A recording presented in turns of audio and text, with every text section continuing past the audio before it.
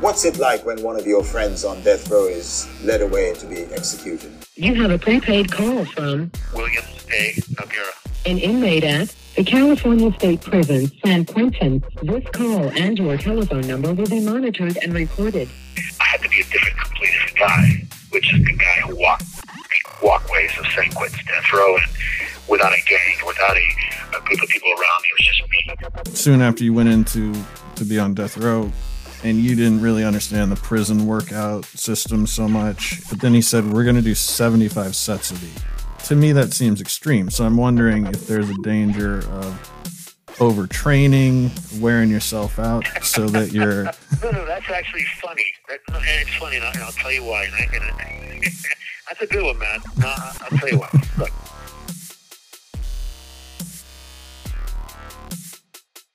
Okay, man. Hey, Bill, how you doing? I'm doing good. Everything's good here. All right. Well, this is Death Row Diaries. I'm Matt Ralston. And I'm William A. Noguera. And we have a really, really fascinating case today of Clarence Ray Allen. And you knew him, so we're going to get into that.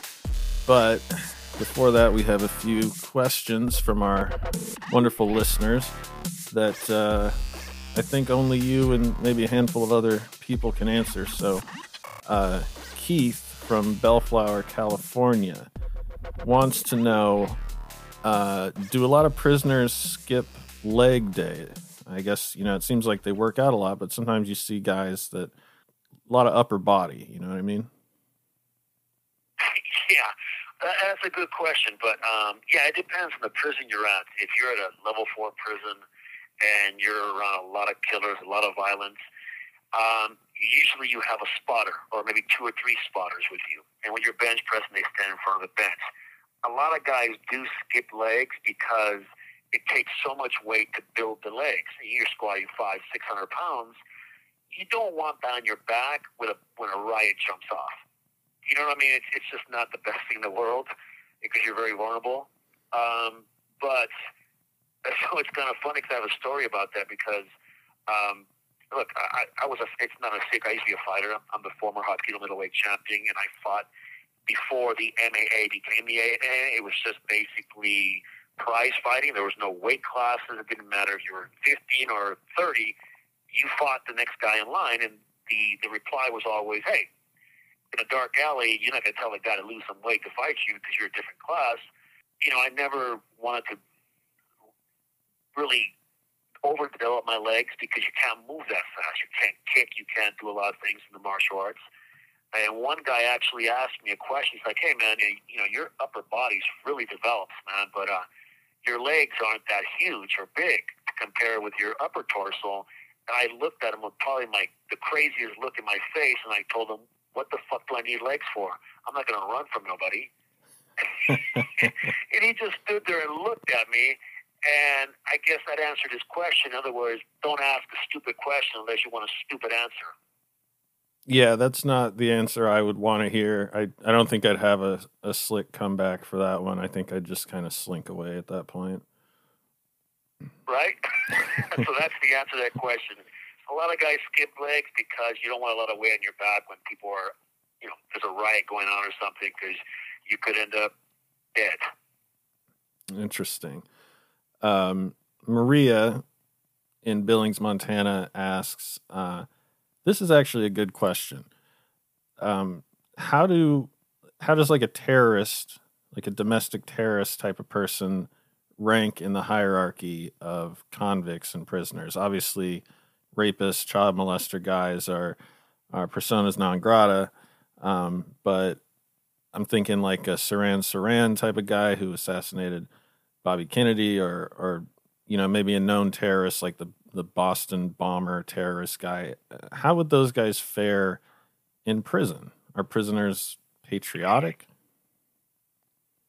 Yeah, that's actually a very good question, and thank you for that question.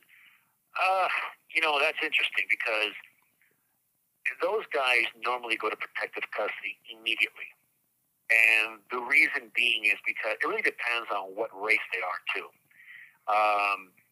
When it comes to domestic terrorism, although prisoners are not those stand-up law enforcement type people, they are in some ways very patriotic, and they look at those type of criminals, or whatever you want, terrorists, as someone has betrayed the country, and they take offense to that.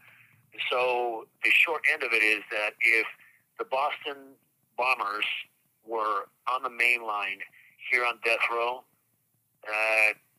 they would probably wish to be executed in what's going to happen to them on the yards, because those type of guys, in this setting at least, I can only speak for San Quentin and East Block, they probably wouldn't last very long because of what they did. Their target was just anybody, women, men, children, and that's a big problem. Oh, that makes, I didn't think about it that way, because, they are injuring anyone indiscriminately, women and children. I mean, I was thinking about it kind of like a lot of these guys in prison, I mean, yourself to a degree, have been kind of disenfranchised. So I would think maybe, not the most flag-waving type of people, but that makes sense. Yeah, and it's just one of those things. There is a warped or twisted sense of patriotism here, and as well as a code of conduct, and you have to understand it. But I guess that's the answer to the question. It's very hard to tell, but it's a lot of different factors. Race, who were the people that are injured, what were the guys' motives.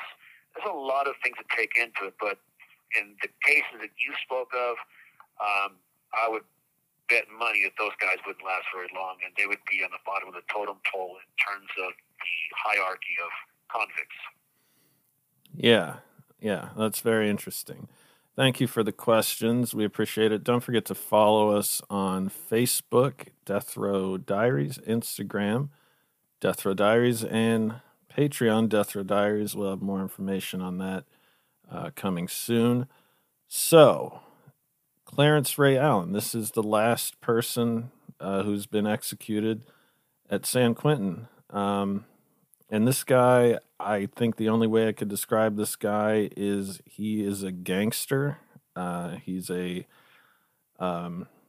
Native American man, moved to California and set up essentially a criminal ring, and was sentenced to death without ever being convicted of killing anyone himself, but he instructed his followers to do it, right? Yeah, this guy is definitely interesting, and I want to inform the audience right now that you're going to hear a couple names being mentioned that we speak about this guy and who he was associated with. At the end, I'm going to return because this guy was also involved in, there's a connection between him and another person on death row who was accused of a crime, and now there's evidence to believe that maybe Clarence Ray Allen was behind those murders as well. So it's all very interesting, and so, let's just get into this right away. Yeah. So we're in Fresno. He is a Native American from Oklahoma. I guess he was ambitious, moved to Fresno, and he's, the interesting thing, you often talk about, age and when your cortex is forming. This guy is kind of nearing middle age as what we're going to talk about happens. He had been a career criminal, a successful one for quite some time by this point. I mean, he was established. He had more or less a mansion, a nice house, a family, and grown children who he enlisted into his criminal enterprise. So not typical as far as the kind of path we've been talking about with some of these other guys, right? Yeah, this guy is completely different. He's kind of a hybrid. From the outside, it looks like, good old American success story. He has a business. He runs a security business. As you said, he lives in Fresno. He has a beautiful home. He has grown children. He's already in his 40s, and he is basically a career criminal who has done things kind of on the outskirts of crime. But as we'll learn, he was actually right in the forefront. And that's where this really begins. This guy in the early 70s, living in Fresno, decides that he wants to burglarize a market, supermarket. It's called Fran's Markets. And he plans everything really detailed. He basically knows the people, the victim. And the victim is Ray and Fran. And I know I'm going to screw this last name up, so please bear with me on this. Shitowitz or Shilowitz? I was going to say Schledowitz. Schledowitz, maybe. Yeah, Shilowitz. But he knows these people. He's an acquaintance of them, and he knows that they own this market. This is kind of the interesting part because the whole thing's interesting, but he involves his son. It's this whole elaborate plan. So he invites the son of the owners of the market to his home. And while he's at the home, and his name is Brian, he's at the home swimming, Allen, Clarence Ray Allen, gets someone to steal the keys that he has in his pockets that open the market. And then he gets his son's girlfriend to go out with this guy, Brian, to kind of like get him away from the market so he can be burglarized. And it's just really crazy that this guy gets everybody involved, that he is personally, his son, obviously, his son's girlfriend, and then the people from his security business. So basically, when the kids are out on their dates, and by the name of the young lady is Mary Sue Kitts. She takes Brian out on a date, or Brian takes her on a date, and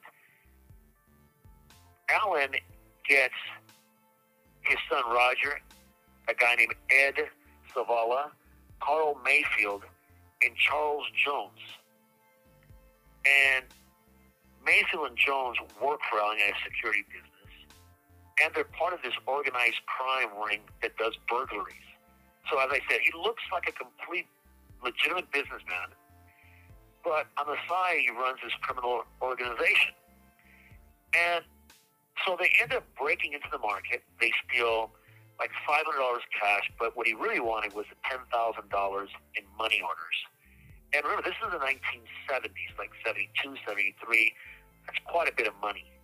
And so the burglary takes place. They get away with it.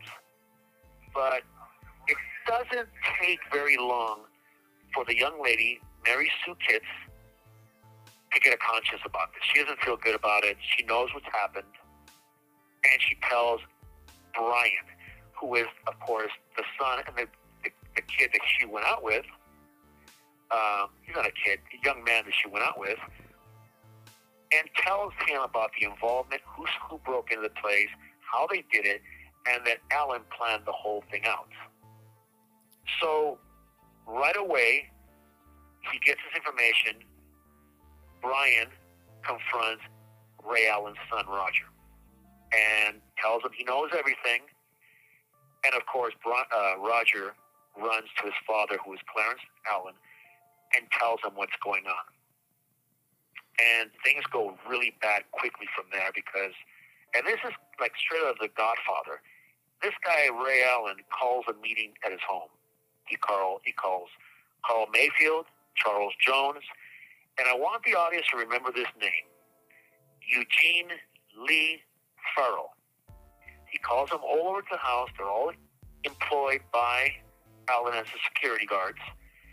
And he tells them that Mary Sue Kitts is a snitch and that she has to be killed. So in Godfather fashion, they take a vote, and a vote's called to kill her.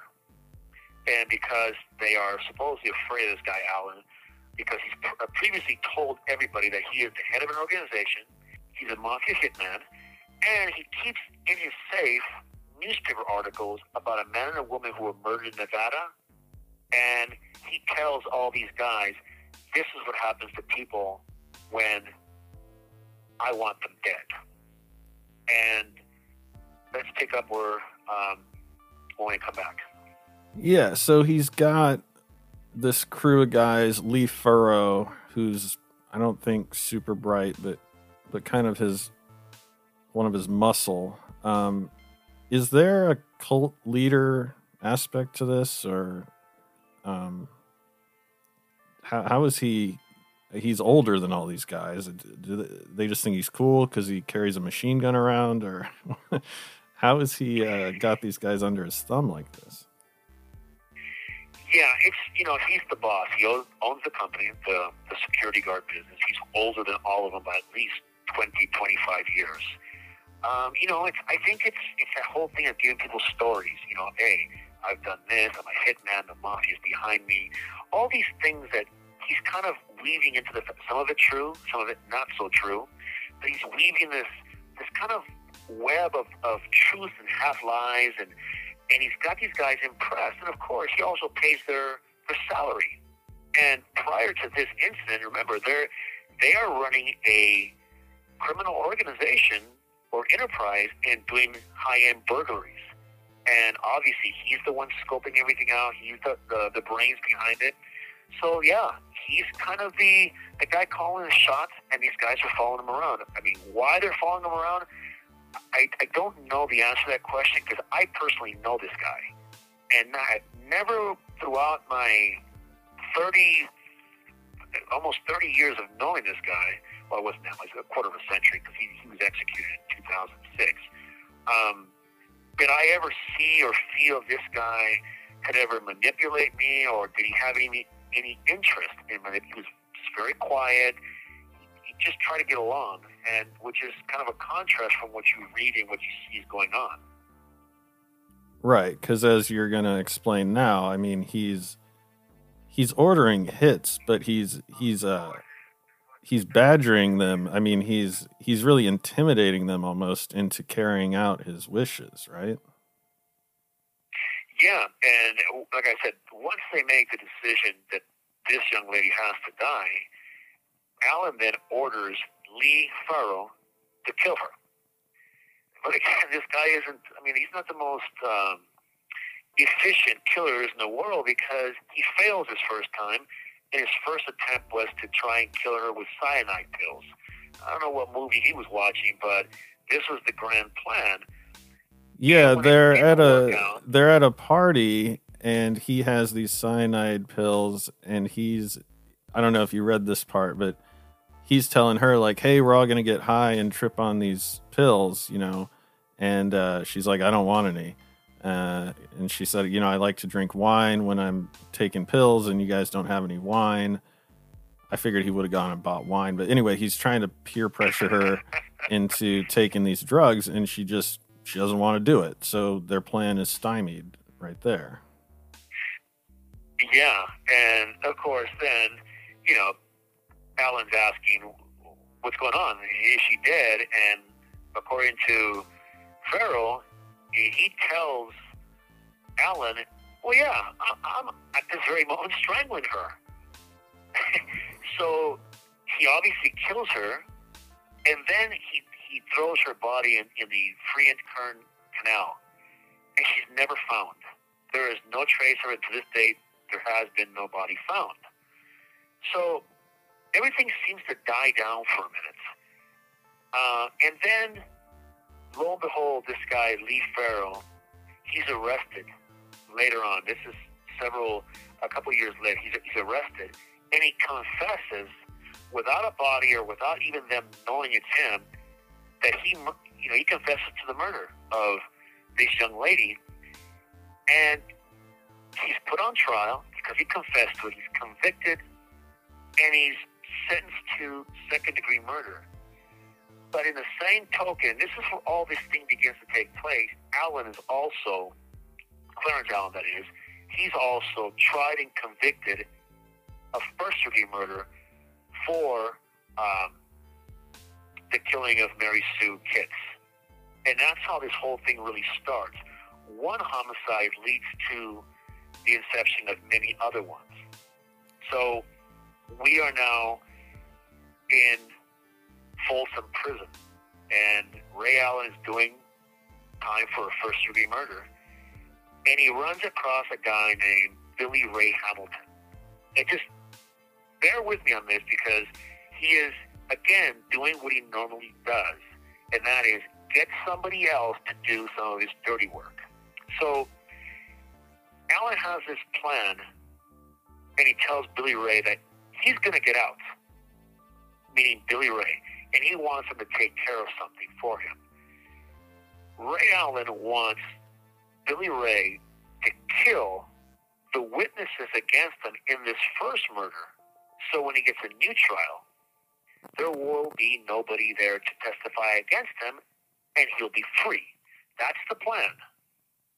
So, of course, Billy Ray Hamilton gets out of prison, out of Folsom Prison, and on September the 5th, 1980, he and his girlfriend, Connie Borbo, they go to Franz Market, the same market where Ray Allen ordered these people to rip the place off.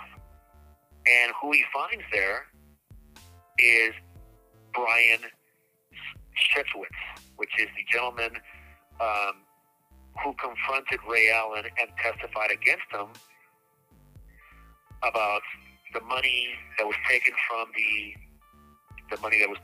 the market, and who also testified that girl, Mary Sue Kate, was the one that testified. I told him about what was going on, that Ray's involvement in the burglary. So he finds this guy, and he immediately pulls out a sawed-off shotgun and murders him right there on the spot. He also murders two other employees, Josephine Rochon, 17, Douglas White, 18, and he wounds another young man named Joe Rios. Now, the market is situated right next to a house, and a man by the name of Jack Abbott hears the shots. He comes over immediately. He's armed as well. And he and Hamilton have a shootout. They're both hit. They're both injured. And Billy Ray gets away. He gets in a car. He leaves. And 2 weeks later, here he is again trying to rob another store. But he gets caught. And you're not going to believe, this guy has in his right pocket the names, the addresses of all the people he's supposed to hit for Ray Allen. Yeah. Can you believe that? Well, yeah, I kind of can, because Ray Allen convinced this guy, lied to him, basically. I don't know if he ever planned on paying him, but he convinced him to pull off all these murders for a fairly paltry amount of money.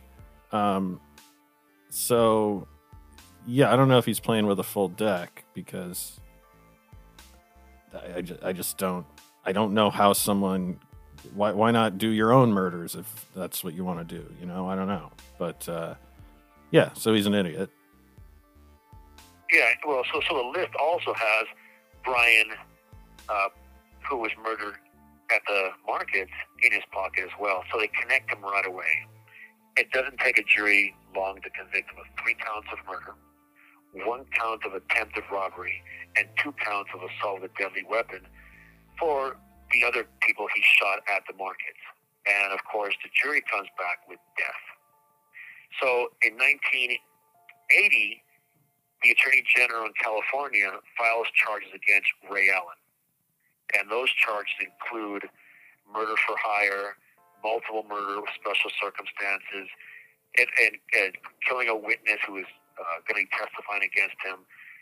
And, you know, and he uses a whole litany and orchestra of violent robberies that Allen's been a part of. And he brings in 6 prior felony convictions. And really, he just paints a picture of a kind of a Godfather type of guy who, orders people to do hits, and people do them for whatever reason. And sure enough, the jury finds him guilty on all charges. On December the 2nd, 1982, Ray Allen arrives on death row along with Billy Ray Hamilton, and they're both here together. So is Allen the first person to kind of almost put someone else on death row with him? I mean, because he didn't pull any triggers. He must be the first guy to kind of convince someone to do something to get put on death row while he's also on death row, I would think. One of the first. Well, he may have been, because he got here very early. Being here in 1982 was fairly early. The death penalty had only been instilled in California for about 4 and a half years at a time. So, yeah, you're probably right. But there has been other cases where a particular guy orders other guys to make hits, and they convict those guys as well as the guy who said, go ahead and do it, as kind of the guy that gives orders to murders. And he ended up on death row. And prior to this, of course, we all know about Charles Manson. Charles Manson was convicted of all the murders that his family did, and he never killed anybody. He basically suggested or told these people to go kill these bunch of people, and they did exactly that. So an earlier case would be Charles Manson. Yeah. And I want to get this out of the way real quick before we continue. Just another example of the kind of guy Allen is and the kind of power that he has is he's in the county jail, I guess awaiting trial prior to being sent to death row. And he decides for whatever reason to vote on a death penalty for a certain inmate, and gets these other inmates to attack him they pour 2 gallons of boiling water on him, and they tie him to the bars of the cell, beat him, shoot him with a zip gun, which I guess is a improvised firearm, and throw razor blades at him. So they tortured a guy to death or near death. So he's he may be charismatic, I guess, to certain people, but he's a pretty scary guy to me. Yeah, you're right. Look, I sometimes brush these guys off as clowns because I've been here with him, and he's not a physical threat, at least not to someone like me. And he acts. I mean, look, I want to be politically correct here, so I don't want to say something that's going to offend anybody. But I have a hard time keeping my mouth shut when it comes to this stuff. Look, Ray Allen, for lack of a better word, in the situation here, he's just a pussy, man. I mean, he wasn't going to hurt anybody here. But he does it, and he orders other people to do it. Kind of shows the kind of guy that he is. He can convince people, but he's not going to do it himself. That they tie this guy to the bars, do hot water on him, all that stuff. That's a lot of work. Why not just, if they're going to kill him, why not stab him? So it seems like he gets amateurs to do his jobs for him, or he's bidding for him. So is he kind of scary? Yeah, a normal human being? Yeah. But in the world of convicts and prison, and where there's a true hierarchy of convicts, Ray Allen would be at the very bottom, because he's not going to manipulate real convicts or real criminals to do anything. These guys are pretty much followers and pansies, and he got them to do these things. But it doesn't make him not dangerous, because obviously he killed a bunch of people. Thank you for using Global Tel Link. All right, Matt, I'm back. All right, so he gets to death row, and there's a really interesting sidebar in his appeals process, something that involving a guy that you actually know as well. Is that right? Do you want to get into that? Yeah, well, I want to definitely get into that, because all of the stuff that we're going to talk about happens after this guy dies, and meaning after Ray Allen's executed. And I just wanted to say that while he was in the row, I was in the same ER with him for several years. And when he was executed, I was actually on the same ER with him. And by that time, he's in a wheelchair. he's embraced his Native American heritage. And look, and this guy, he's not one of those guys who, just fake being, Native American. His mother is documented. She's part Choctaw, I think. I'm not even sure how to pronounce his name. Choctaw. Choctaw, So yeah. she is obviously Native American. His father also was part Cherokee. So these are very documented. It wasn't like this guy just decided to do it, but he began to wear the bands, the beads, the medicine bags. I don't know how much he believed it, or I never had those kind of conversations with him. However, I did have a number of conversations with him while he sat in the yard. He never worked out. He never did anything. He was kind of an older guy. Now, the other side of this thing is his crime partner, Billy Ray Hamilton. Now, I knew Billy Ray very well as well as Allen. Billy Ray spent most of his time while on death row in the hole for stabbings, assaults on staff, a number of weapons charges. This guy was very active. And to say that Ray Allen was scary from normal standpoints or point of view, you'd be correct. But Billy Ray was the convict of the two. He was the one that physically was a threat. His AKA was country. And I don't know that, because he was dumb as country folk, I don't know. Again, I'm trying to be politically correct here, but he was, I'm not sure if I would call him scary. I mean, we were in the same yard together. He lived way very close to me. I never found him to be threatening in any way, but he did stab a lot of people on the road. He was very active, and he really didn't care. And he put a couple guys very close to the grave after stabbing them several times. Sounds pretty scary to me. Yeah, I mean, he's a big guy. I mean, he wasn't little. He was, 6'2", a good 230 pounds. He ended up dying on death row of cancer. So he was never executed. But Ray Allen lived on, and as I said, he didn't get into any trouble with on the row. As long as I knew Ray Allen, he was quiet, very unassuming, didn't push anybody around, didn't try to manipulate anybody. He basically disappeared on the yard because no one cared who he was, and nobody really gave a damn because he meant nothing to anybody.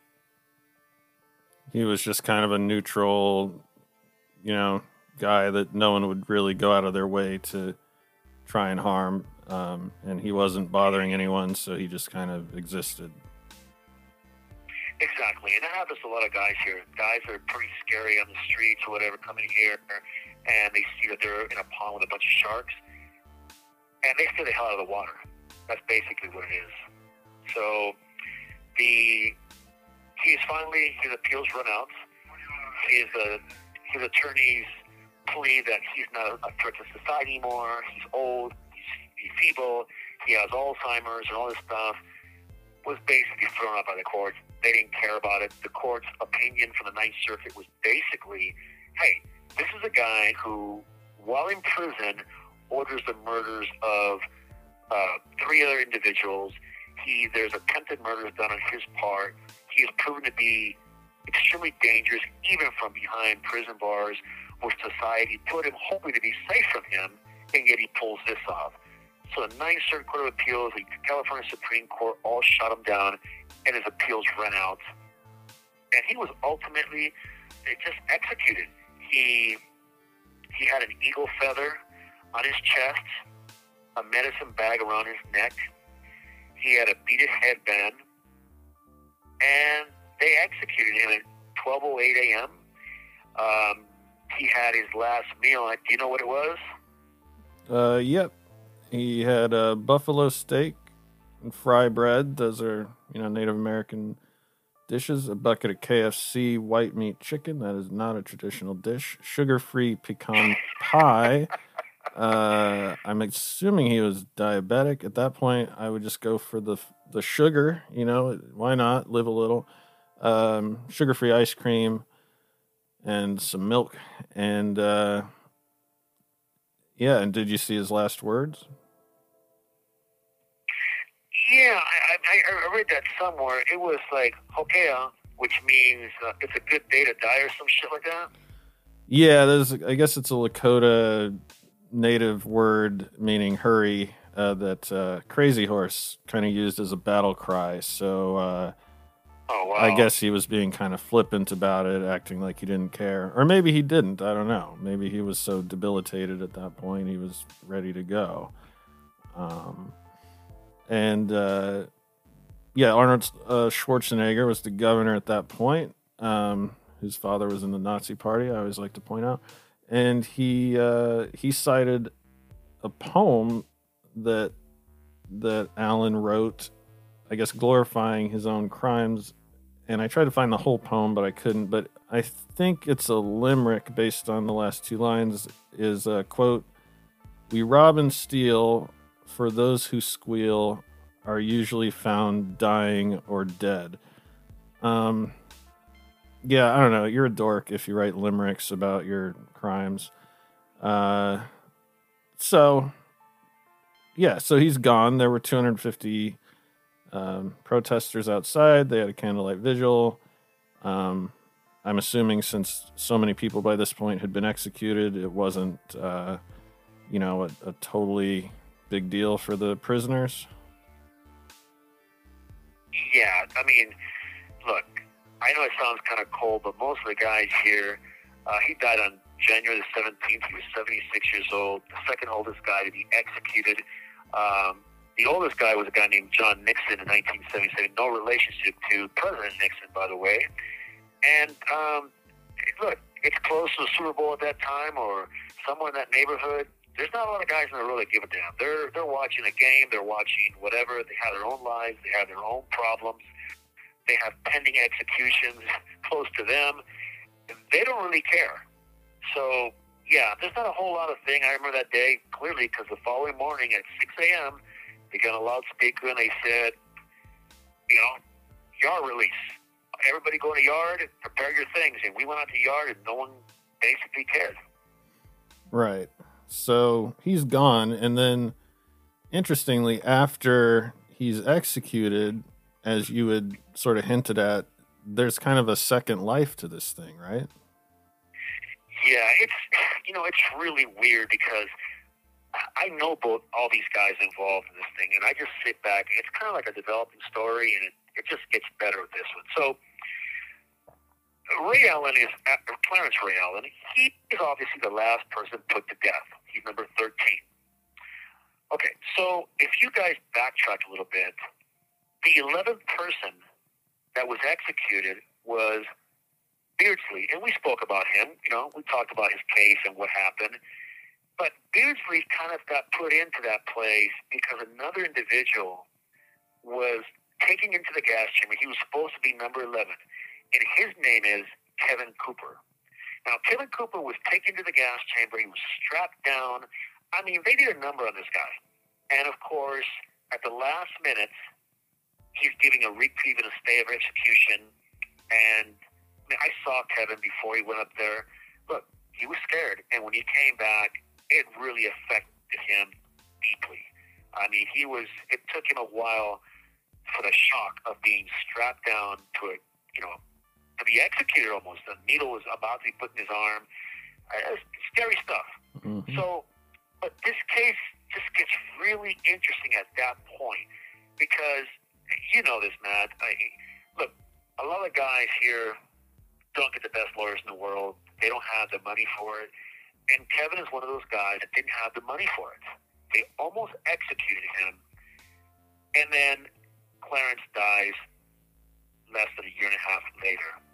And then things start developing. And here's what happens. So here's the second part of the story you guys are going to find very interesting. Kevin Cooper was convicted of killing Douglas and Peggy Ryan, their 10-year-old daughter, the 11-year-old neighbor, and their small child, a 10-year-old little boy, was also nearly decapitated, stabbed, but he survived. He's a black guy, which is usually relevant in these types of conversations, I think. Right. Kevin Cooper is an African American, and he was doing time at Chino Prison for some small burglary or something like that. Not to say it's small, but it wasn't serious like murder. And he escapes. So Kevin escapes, and he's in the neighborhood where the Ryan house is. And lo and behold, this family's murdered, and Kevin Cooper is not only accused, but he's convicted. He's sent to death row. He's actually lives 4 cells from me right now. I actually spoke to him today. And I told him that I was going to be mentioning this today. And, he's fighting for his life, but now he has a very good team, including, may I say, a gentleman who is the former head of the FBI. I believe his name is Baker, and he is now investigating the case. So here's where Ray Allen comes into this. So Ray Allen used to raise Arabian horses. The Ryan family also raised these horses, and Ray Allen had a business transaction with them that went sour. So sour that the Ryan family repossessed this Arabian horse that Allen paid for, and there's a lot of bitter blood between the two of them. Okay, so, Ray Allen's in prison. People say, okay, there's no way he could have called a hit from prison. Well, we know that that's true. He has called hits from prison. He did it in Folsom, and he did it in the county jail. So it turns out that, and remember I mentioned the name, and I asked you guys to remember Lee Farrell. Lee Farrell obviously killed Mary Sue Kitts for Ray Allen. A year prior to the June 4th, 1983 murders of the family, the Ryan family, the 4 people, the 2 children plus the 2 adults, and the attempted murder of the small child, Joshua Ryan, Lee Farrell gets out of prison. He's out of prison. Ray Allen has a beef with these people. Lee Farrell already killed for Ray Allen. And here's the interesting part. 4 different witnesses, including Lee Farrell's girlfriend, says, and I quote, "He did it. He told me he did it. The night that the Ryan family was murdered, he came into the house in a coverall drenched in blood. And in his little toolkit, he kept an ice pick and an axe." So you ask, how were the family killed? They were killed by axe, a knife, and what looks like the puncture wounds of an ice pick, according to the coroner. So, and miraculously, these overalls disappear. So there's a lot of interest now in this guy, Lee Farrell, because was he doing Ray Allen's bidding in 1983? It's possible. I'll be back. Thank you for using Global Tel Link. All right, man, I'm back. Yeah, so we know that he brags pretty often about all the murders that he's responsible for, yet we don't really have a body count. So, pretty much everyone suspects that he was involved in this, right? Yeah, very interesting. The young boy that was at the house at the time, his first interview, and of course, remember, this is a small child. He's just gone through the trauma of, his throat being slashed, stabbed. He was left for dead. But his first interview, he said 3 white guys did it.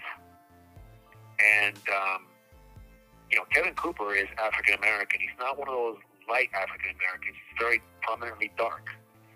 And, it's just very interesting. And at least it gives you pause. I'm not saying that we know exactly what happened that night. I think, Matt, if you'd like, I'd like to propose that you and I dive deeper into this case, the Ryan case, the murders, as well as the Kevin Cooper case, and what kind of connection maybe Ray Allen has to this case.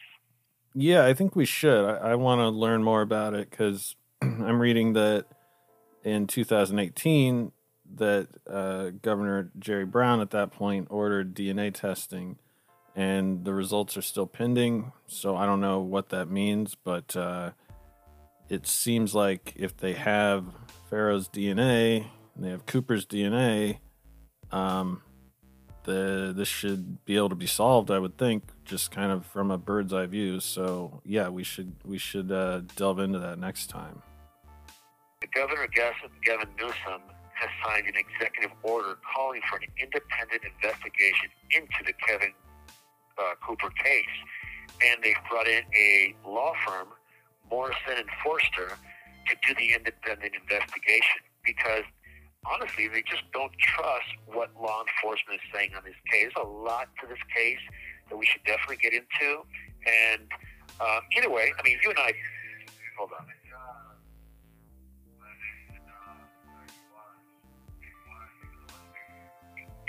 And as I said before, you and I are not taking positions of innocence or guilt on here. Well, in some cases we are because the guy admitted to what he did. But in this case, Kevin Cooper has... always maintained that he is completely innocent of any of these crimes. He's been on death row for about 36 years. And, he's gone through a lot of things. And you and I should take a look at it and let the audience decide on what they think and what their position is on this case and the evidence that's going to be presented in our next episode.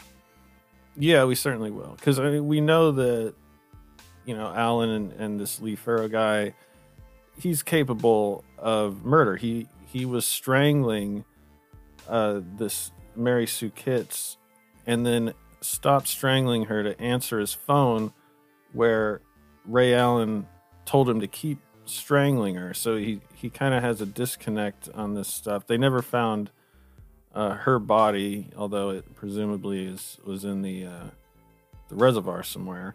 But yeah, we'll definitely get into it because I mean, this Clarence Ray Allen, just I guess to close on him, he's just so depraved, and I'm never all that surprised when men are, but it still shocks me when women are, and call me sexist or whatever, but when they were trying to get this 17-year-old girl to take these cyanide pills, Clarence Ray Allen's common law wife was against it, not because she minded them killing the 17-year-old girl. She just didn't want them to do it and ruin her party.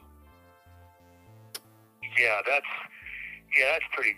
Yeah, that shows the kind of conscience or these sociopath mind frame that these people had.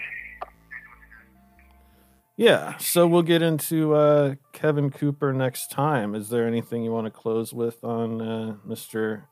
Clarence Ray Allen? No, it's just we're going to learn a whole lot more about him and the possibilities that he's involved in this. And the one question I think that people should have on their minds, or at least that one thing, is that when you go to a jury trial, if there is reasonable doubts that the person that they're accusing of this crime is innocent, then of course the vote is not guilty. And with this Farrow character, Allen, and his ties to this family, and just the way everything happened, there seems to be at least the pause for consideration of reasonable doubt. Unfortunately for Mr. Cooper, none of his evidence that remember, he was on the same yard with Ray Allen. He never knew that Ray Allen had a connection to this murder until long after he's dead, that the new law firm that begins to represent Mr. Cooper finds this out. Can you imagine? You're on the yard with a guy who possibly could have done the murders you're accused of. You've been in prison for a quarter of a century. I don't know about you, but if I was innocent and there's a guy in the yard and there's a very good indication that he did it, and I know in my heart, hey, I didn't do it, I wasn't there, you best believe that he and I are going to have a conversation, a very thorough conversation. Yeah, absolutely. In closing, so you encountered Charles Manson briefly, right, in San Quentin, and him and Clarence Ray Allen have quite a bit in common. How would you compare them on a scale of charisma? Because I'm assuming that's their biggest skill is charisma. They're charismatic enough to get people to kill other people for them. So how would you compare the two? Yeah, that's a good question, but I don't know how to answer it because I met Charles Manson. The first thing I thought, when I heard the name Charles Manson when I was a kid, Jesus, I thought he was 6'5", 6'6", 270 pounds, grew fangs at night, and flew around like a bat at night. When I met this guy, I was 23 years old. I was in the adjustment center in the AC, which is the hole. And when he walked up to me, the guy's barely 5'2". And the first thing I thought about was, fucking clown. He has a swastika tattooed into his forehead. I wanted to slap the taste out of his mouth. And that his crime, that he killed Miss Tate, and she had a 9-month-old child inside of her that wasn't born yet, it just made it all the more clear to me that this guy was a piece of garbage. I don't know where the charisma came from. Maybe it was the acid these people were taking, or those followers that he had were a bunch of freaking morons. I mean, that's the only explanation I can have for that. And as far as Ray Allen's concerned, I saw no evidence of charismatic appeal. He wasn't this tall, great-looking guy that had muscles everywhere and could talk the panties off of a virgin. He wasn't that guy. I don't know how they did what they did. Maybe they turned it off while they were here. I don't know. But as I've mentioned before, neither one of those guys impressed me. I was never afraid of being around them. I thought of them as just a non-issue. By the way, Charles Manson, after he got close to me and said, and again, he's fucking out of his mind. His exact words was, "Hey, brother, it's been a long time since we've seen each other. How have you been?" And I looked at him with the weight that my eyes carry, and I told him in a very quiet tone, and I'll say this the way I said it, "If you ever touch me again, I'll rip your fucking arm off and shove it down your throat." He stumbled away, and he never came back out the yard. So that's exactly how the kind of relationship I had with him, which was non-existent. I saw him once in the yard, and that's it. And as I said, he was a clown. Yeah, I'm sure these guys weren't actually all that charismatic. There's just a lot of desperate people out there. I mean, if I have a party, my friends and I fight over who's gonna, run the playlist on the iPod. So no one I know is susceptible to being controlled, kind of period. But certainly not to the point of killing women and whatnot. But I guess there's just two very different types of people in the world. There are, and of course we've discussed them. But yeah, people should not be impressed by Charles Manson or Ray Allen in any way, shape, or form. Take it for someone who's met them both, and of course my relationship with Charles Manson was very limited, but I did know Ray Allen very well. I spent years in the same yard with him, and there's nothing impressive about the guy. And we talked, but there was no... I wasn't in awe of his skills as a manipulator or this charismatic guy. I never thought of him that way. He was a guy in a wheelchair. That was it. Yeah, it's tough to be, dying of diabetes and come off as cool when you're eating sugar-free pie. So we're gonna follow up with Cooper on our next episode with Kevin Cooper, and so we'll get into that next time. I'm Matt Ralston. And I'm William Noguera, and these are the Death Row Diaries.